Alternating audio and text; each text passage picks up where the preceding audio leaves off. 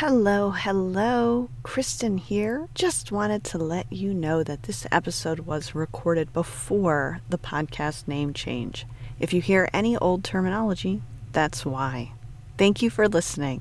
Hello, hello, notable women. Today's episode is with Shelly Robinson. Shelly and I met when she was looking to join the mastermind group that I am in, and all of the members had to do calls with the new perspectives. And so I had to do a call with Shelly, and I have to say it was love from the very beginning. It was like I knew her my whole life. She is so much fun. She is so much like me, but a healthier version. So I really hope that you appreciate these insights that she's going to give us in this coming episode. And it's a lot of fun, even though she's telling us there's things that maybe we shouldn't be doing. But when you do the things, you're actually going to feel better, as crazy as it might seem. And I know that I really do when I finally do take her advice. So I hope you enjoy this episode with one of my favorite people in the world, Shelly Robinson.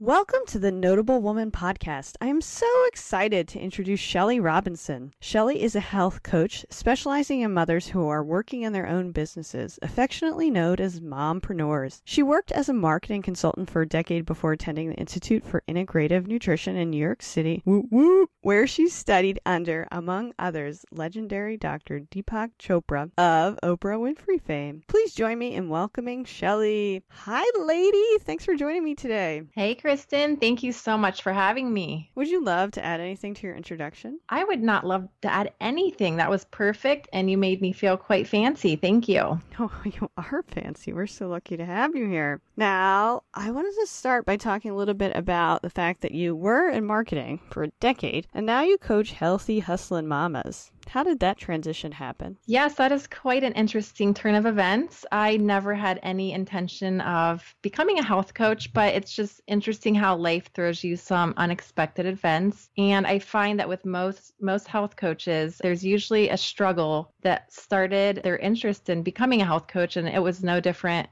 with me. I had a little baby when about 5 years ago, and when he was about 18 months, my husband and I wanted to try again for a second one. And because we got pregnant with him in about 5 minutes after we got married, I kind of expected that we would have an easy time getting pregnant again, except that did not happen. We went through several years of infertility. And so it was one of those things in my life that I just really wanted to better understand what was going on with my body and how I could, take control of the situation that I was in to help boost my chances for becoming pregnant again. And one thing led to another. And I decided that quitting my job as a marketing consultant and going back to school to become a health coach would be a great first step. And it was something that took a lot of thinking about and soul searching to do. And I made the decision and I've never looked back. I got my degree, and then my interest for who I would support evolved over time. At first, when I graduated, I wanted to help everyone, and that's not possible. So as I became clear on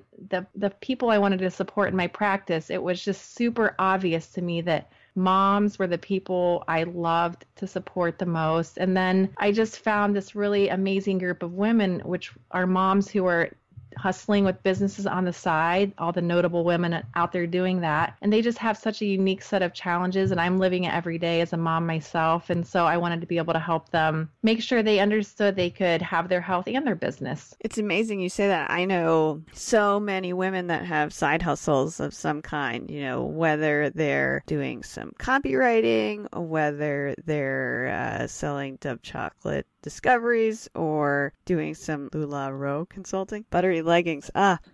So many. So it's true. So many women do have a side hustle. So many mamas trying to get some extra money so that they can have more for their families. So I think it's great that you serve that clientele. Question for you. Did you leave your family in Ohio and then you came to New York City? No, I actually did not have to leave Ohio. IIN, the Institute of Integrative Nutrition, has an awesome online program. So people from all over the world are able to take the class from the comfort of their own home and their yoga pants, which is exactly what I did. And it was a wonderful way to consume the content. And they have it set up in a way that it's still incredibly interactive and you get the education that you would otherwise get being in New York City. So it was still a really good experience. That is awesome. I'm a big proponent of online education. Mm-hmm. I think it's awesome. Now, you yourself are a healthy, hustling mama. What are some of the bad habits that you personally have that you also see in your clients? That is a good question. I would say that lack of sleep is probably the top of the list for myself and for so many other moms hustling on the side. And there's two reasons for that. I mean, one is kids. Obviously, we don't always have control over how much sleep we get when we have babies waking up at night. But the interesting thing is what's super prevalent among mompreneurs is that we're burning the candle at both ends because we're so passionate about what we do. And so it's incredibly hard to cut that passion off at 10 p.m. at night when we know we should go to bed. So it's just really helping people shift their perspective about how important sleep is, not only for their health, but for their business. But I get it because I struggle with that sometimes too, staying up too late, being on technology too much. So it's just one of those things that you can work at, but give yourself some grace on the nights that you really want to meet a deadline or deliver for a client. I'm a night owl by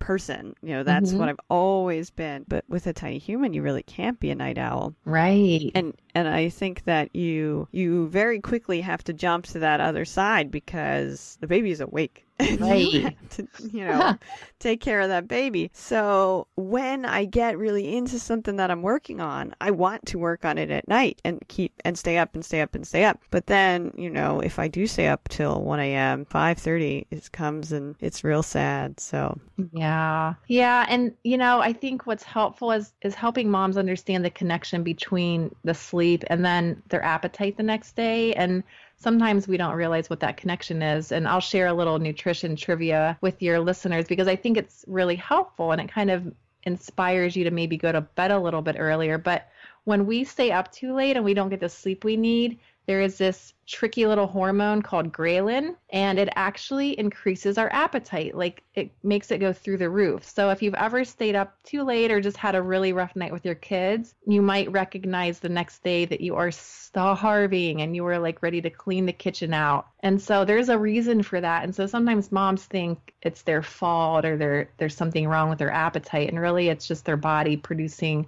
some extra ghrelin, and it makes you really, really hungry, and it makes you kind of want to eat the house. So that is a little tip there about why sleep is important. So it's all connected. Well, I will be in bed at 10 o'clock. Thank you, ma'am, because gosh knows I do not need any more, crazy kitchen binges. It's funny. My husband will, he'll take the food out to the dining room and I'll just be in the kitchen like, boom, boom, boom, boom, boom. Like, how much can I eat before he realizes that I'm eating in the kitchen? I'm having like a whole separate meal before I bring my food out to the dining room. It's hard. It's for real. You are not alone, my friend. I'll tell you that. Well, now that we have you, this wonderful, wonderful health coach, one of my big questions for you is, how much coffee is too much coffee? Is there too much? I don't know. I hope not. I love this question. This is the perfect mom question, honestly. Well, what I love about this question is there is not a black and white answer. Clearly 10 cups a day is probably too much coffee. So you could quote me on that. But what I like to tell people, and I do get this question sometimes, is everyone's different. And that's my philosophy for everything related to your health, is that everyone has a different threshold, that they can take a certain amount of caffeine or a certain amount of dairy or whatever it might be. And so the answer is really up to the mom herself to just kind of have a couple of cups and notice her sleep that night or notice her jitters. And you know what? There are some people who can't have any coffee. Maybe they're naturally just more anxious and coffee exacerbates that. And I have friends who can drink a cup at 4 or 5 o'clock in the afternoon and it doesn't even faze them. So I think 1 to 2 cups would probably be the general recommendation. But, for some people that's too much. And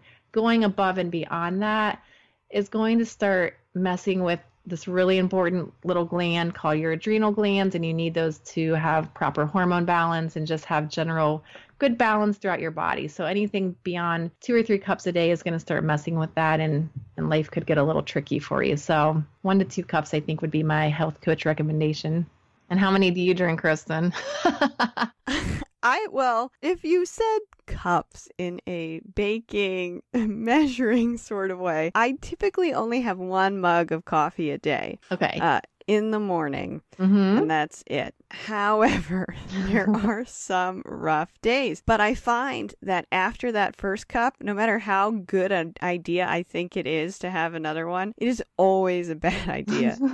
And even though I'm like, oh, you really need this, Kristen, you really need this, you're so tired, I always get, not very far into it before I start getting, I call it cracked out, but Right. Jittery is probably a better word for it, where it's just too much caffeine. Right. And it has the opposite effect. Instead of helping me laser focus, instead all of a sudden I'm hyper into anything that's going on. Someone walks in the office. Who are you? What are you doing? What's this person talking about? I become like dog and up about squirrels. It doesn't. Exactly. It's just I want it to work and it doesn't. And so sad. I know. Could I offer a little tip? Oh, please do. I'd love to offer a substitute. And I talk about this so much that people probably think I'm a spokesperson for this, but I'm not.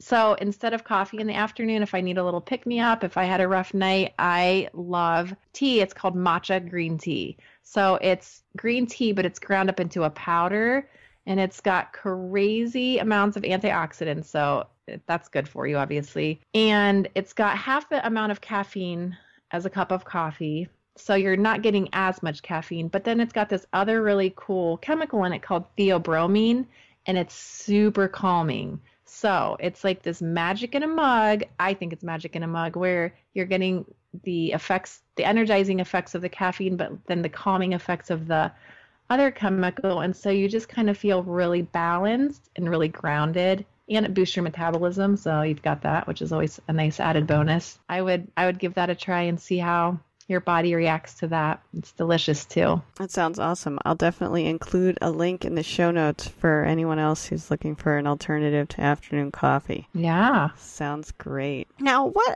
you've given us lots of options already, but what are some other simple ways that we can take control of our health? I always say starting with baby steps is really the key. I think people resist making changes to their health because it's overwhelming. They think, oh my gosh, I've got to go on this cleanse or a diet, or I've got to start counting calories or points. And I always recommend the first thing you can do to take control of your health is just pick a low-hanging fruit. So pick one area in your health that you know for sure needs attention. So don't feel like you have to start with everything. So if it's sleep, start with sleep. If it's cleaner eating, start with that. If it's more movement, exercise, start with that. But just start really small and pick one thing and then focus on that until you've completed it, instead of bouncing around from one thing to the next and only finishing certain goals halfway. So I always say just start small, pick one really obvious area in your health that you want to work on and just stick with that, and then move on when you're ready. And then those little baby steps are what ends up leading to really big transformation. Let's take sleep for an example. Sure. If someone knew that they were having a really hard time with sleep, they aren't getting enough, and then maybe they to make up for it, sleep way too much, and then they feel, foggy in the head. It might have been me in the past. Not anymore, unfortunately, but right. Certainly used to be.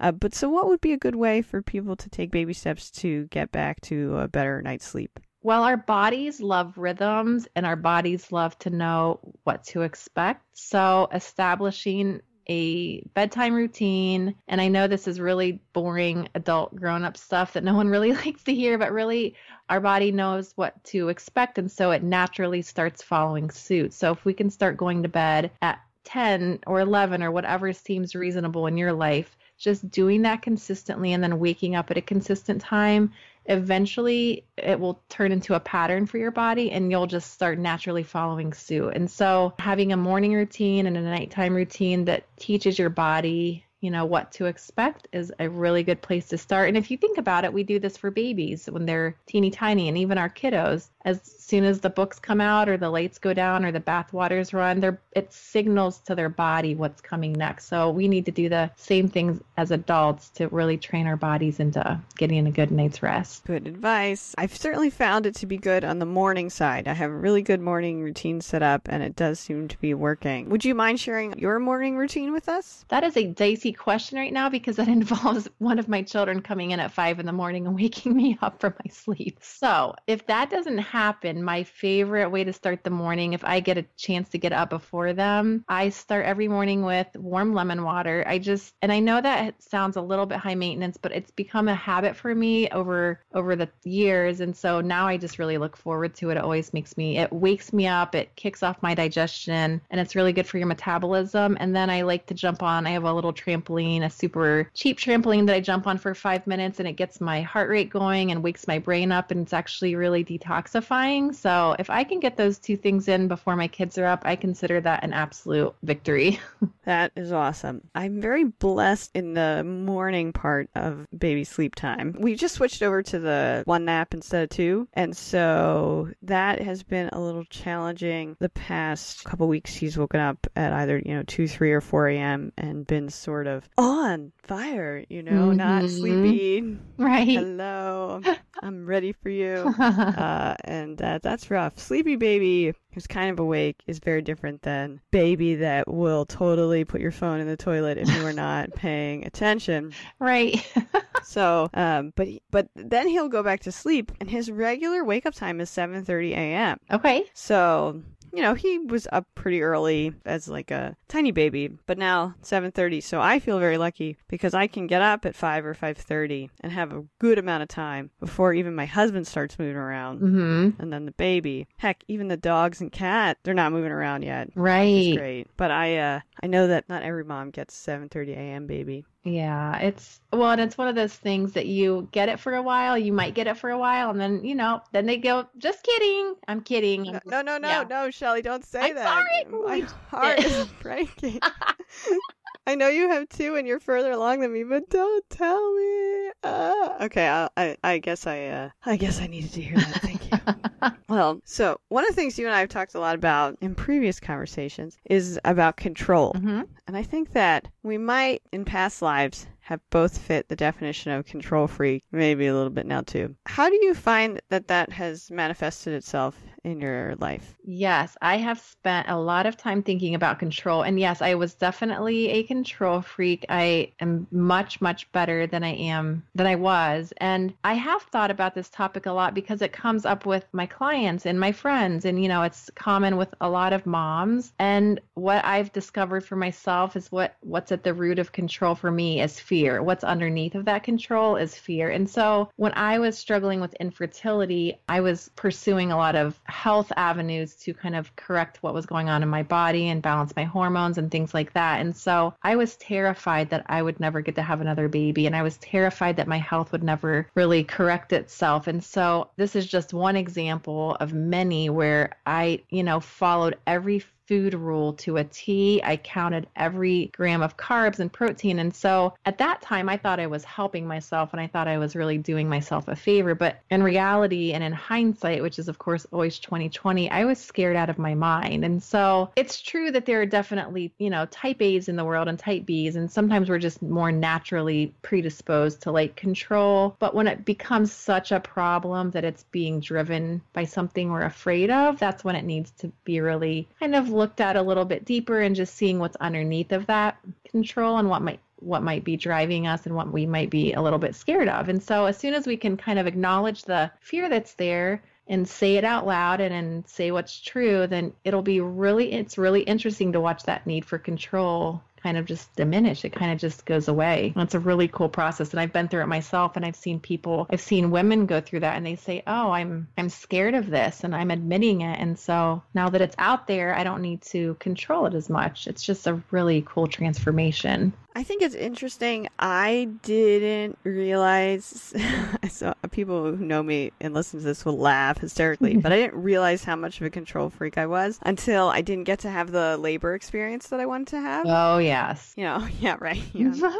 Oh, me too. Yeah, I wanted to be in the birthing center. And so, with a midwife, no drugs, didn't work out that way. Little tiny human did not want to arrive. Mm-hmm. And he was wrapped up in the umbilical cord and punching his little fist out like Superman. None of it went the way I wanted to at all. And I just felt like such a failure. I had this plan and it didn't happen the way I wanted it to. But it it ended up, the combination of that not going the way that I had spent a lot of time doing all these exercises and reading all these books and watching all these documentaries and finding the perfect midwife. And of course, my wonderful midwife still delivered my baby. Right. It just happened that, we had to be in labor and delivery with interventions. But the combination of that, and then I also had to go back to work after 6 weeks, and my son did not and would not latch. Oh. But so my husband and I, we had a lactation consultant, and they said, with lots of effort, it's going to be okay. And I was like, we have 6 weeks. Right. We don't have enough time. And so I said, you know what? We're just going to exclusively pump. And that's just what we were going to have to do. Right. And so that's what I did. And so a combination of those two things, not having labor experience plus having to exclusively pump, really helped me a lot in the end, because I think, still have a lot of those control freak sort of problems. And now, like today, I went to put my boot on before I went outside, and at first I tried to put my foot in it, and I couldn't because there were a bunch of bath toys in there. And I pulled those out, and I put my foot back in, and then I said, what are all these strange things? And it's a bunch of cat food in my shoe. And so I have embraced that when you have kids, it's you never know what's going to happen. That's right. You just got to ride that roller coaster. Absolutely. Motherhood is jarring for the control freaks.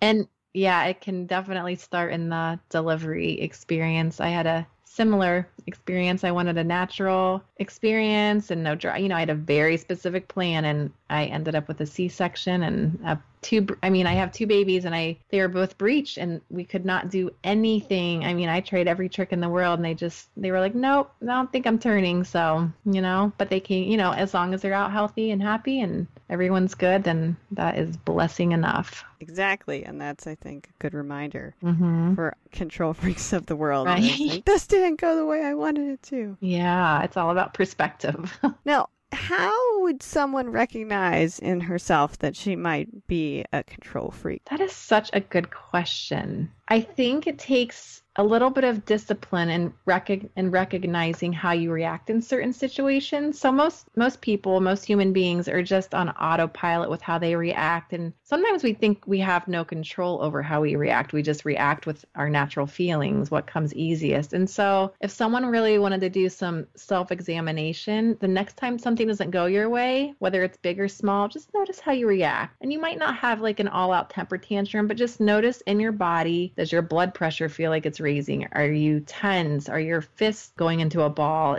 Are you feeling tight all over? It's noticing in your body and in your mind how you react to things that don't go your way. And so the more flexible and adaptable you are, you're not going to react that way. Your body's just going to kind of remain in this nice, relaxed state of homeostasis where you say, you know what, no biggie. But when you're reacting in ways that aren't so favorable for your body, that's when you probably just need to take a little peek inside and see what's going on and what might be underneath that control that you want to have. Now, is there a way that someone could help pinpoint the fear that might be behind that control? Sure. There are lots of different ways. And it would be nice if there was a really simple black and white solution, but it can come out. You can try to really pull that out and help it come to the surface in a lot of different ways. Some people can rate, and that's what really helps them to tap into what's underneath of that control. And it takes some time. It takes you sitting down in a quiet place and being willing to be honest with yourself. And so writing about why you want control, and then why do you want,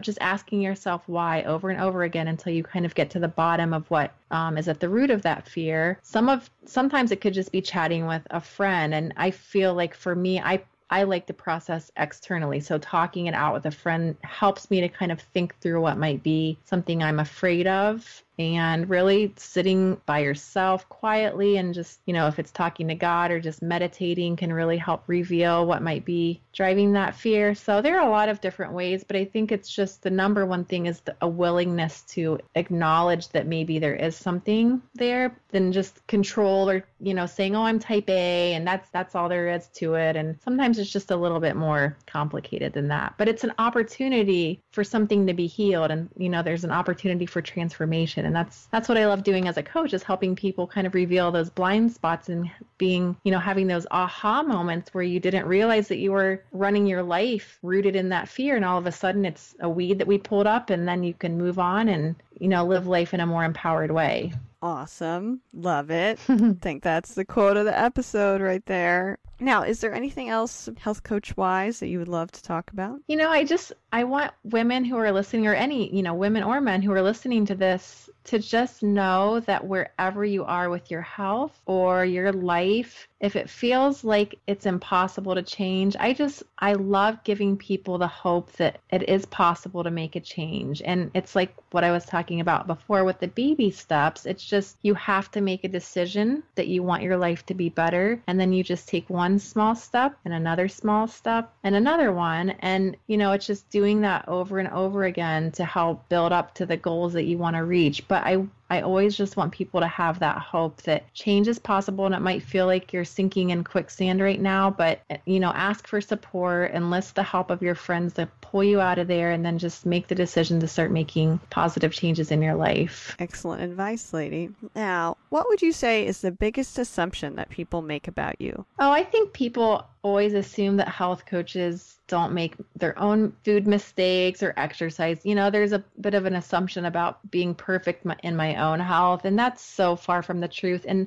thank God, because if I didn't have my own experiences where I'd made plenty of mistakes, I wouldn't be able to put myself in other people's shoes. And so I used to be, like we talked about, very controlling about the food I ate, and I was very much a perfectionist in some ways. And I have come full circle where I am so relaxed about food. I know what makes me feel good. I know when I can have treats, and I don't shy away from those. I just know I've learned to listen to my body so well that I know what makes it feel good and what makes it feel not so good. And so there's room for flexibility in health, and I'm living that every day. You don't need to be perfect. I love red wine. I drink coffee. I have cake. I mean, there's absolutely room for all sorts of yumminess and goodness and being healthy. I would love to take a moment and just sort of hammer away at that one point, because I always find it fascinating that people don't know their bodies well. Like, particularly, one thing I find very common is people who get dehydrated at events or something like that, and they don't realize that their body needed water. And I tell you, if my body needs water, it is just screaming and slapping me in the face, and I have to go and get some water. Right. Buy an $8 bottle of New York City water or whatever it is. So how could someone who is so out of touch with their body that they have no idea what it's telling them, what's a good way to start getting in touch with it? Well, there's so many different ways, but if you're talking about food and how I think food is a good place to start, because we all have to eat. So it's an easy place to start. And so after you eat something, a really little quick thing you can do is just jot down how you feel. Notice how you feel. I think when people are trying to change their health, they rely too much on experts and books and, and doctors, and all those people are to be respected. And there is a reason they're out there helping people in this world. But really, the experts inside, we all know what makes us feel better than anyone else. And so just noticing how you feel after you eat a certain meal, after you drink a cup or two of coffee, and just jotting it down. It doesn't need to be a lifetime exercise of writing down how you feel after you eat, but just do this for a few days and start getting in touch with your body. And then after you notice it, do something about it. Just, don't ignore it. If you notice that you feel like garbage after you eat dairy, pay your body the respect it deserves, and maybe try not having that for a few days. So it's just this ongoing conversation you have with yourself about what it likes and what you don't like. And it's really cool. And it just really helps you to figure out what makes you thrive. That's awesome. Thank you, ma'am. Now, what would be one takeaway you would want people to get from this podcast? That is a great question. I think I touched on it a little bit earlier, and that's just that I just always want people to know that change is possible. But I'll tell you, the one thing that comes to mind that I really want to drive home is that health really starts in your head and your heart. I think the assumption is that it always has to start with food or exercise, and really the foundation of how you feel from the inside out is how you think and how you talk to yourself, and the relationship with you have with your body. And so once you start dealing with any of those little mind gremlins or any negative conversations you're having with yourself about your body, if you can start healing those, the decisions to eat healthy and exercise become so much easier because you're building upon a really solid foundation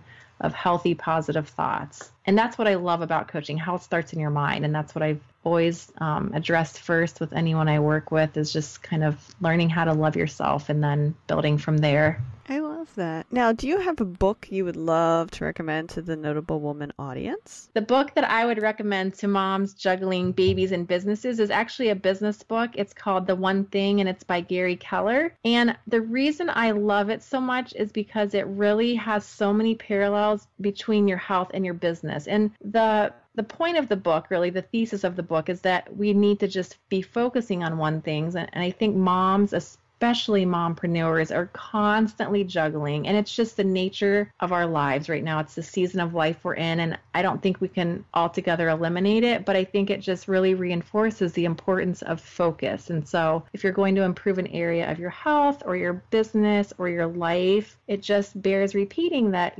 focusing on that one thing until it's complete and successful is really the key to success. So I think that book has a lot of valuable lessons for moms who are raising babies and businesses all at once. I love that book. I think that's a great recommendation. One of the parts of the book I like is that he focuses on some other people besides business people. And he sort of talks about what Stephen King did, his approach to writing. He's responding to the comment that how can you focus on one thing when you're not that important yet? Right. So you can't really control your schedule. And so he comes back and talks about people like Stephen King and how Stephen King found time to write when he wasn't getting paid to write, and how important that is. And so I think it's a good book for that reason, because it takes a concept and it tells you how you can apply it in your life right now. Right. And I think that's perfect. I mean, I think moms are always crunched for time, and it's a conversation. It's just thinking about time differently and using it so that it's on your side, so that it's for you and not against you. And I think it's always a battle with moms and time. And I think it's an opportunity to change that from a battle to like a healthy relationship with time. When people ask me what superpower I would want, apparently people ask me this a lot, by the way, I always say the ability to stop time. And so stop time for everybody else. I get a nap, I eat some pizza, I get a coffee, do some work, everybody else comes back and they say, you're so refreshed, you got so much done. Right. That would be my superpower. So perhaps I will reread The One Thing and gain that superpower. Now, lovely Shelly, how can people get in touch with you if they want to connect? I have a blog. They can find me at ShellyRobinson.com. It's ShellyRobinson. And what I'm actually more excited about, though, is an amazing Facebook group that I just opened the doors to. It's called Healthy Mama Hustle. So it's for mamas who are raising babies and the businesses that we talked about. And I would love to have people pop in there and join us and be a part of this community that's growing a little bit every day. And we're having a blast. And it's just such a great support system for moms who are looking for ways to reclaim their health and not have to do it alone. Excellent, lady. I'll also put a link for that in the show notes. Awesome. Thank you so much for joining us. It's always a pleasure to talk to you. I love your light and your smile and your energy, and I hope to talk to you again soon. Thank you so much for having me. It's been fun. Woot woot, Shelly. I hope you love that conversation. I really, really do love Shelly. And if you are interested in this sort of conversation and this sort of improvement of yourself, head on over to healthymamahustle.com and you can join her Facebook group. And it is such a fun place. I'm having such a great time there. So thank you so much for listening, and I'll check you again next week.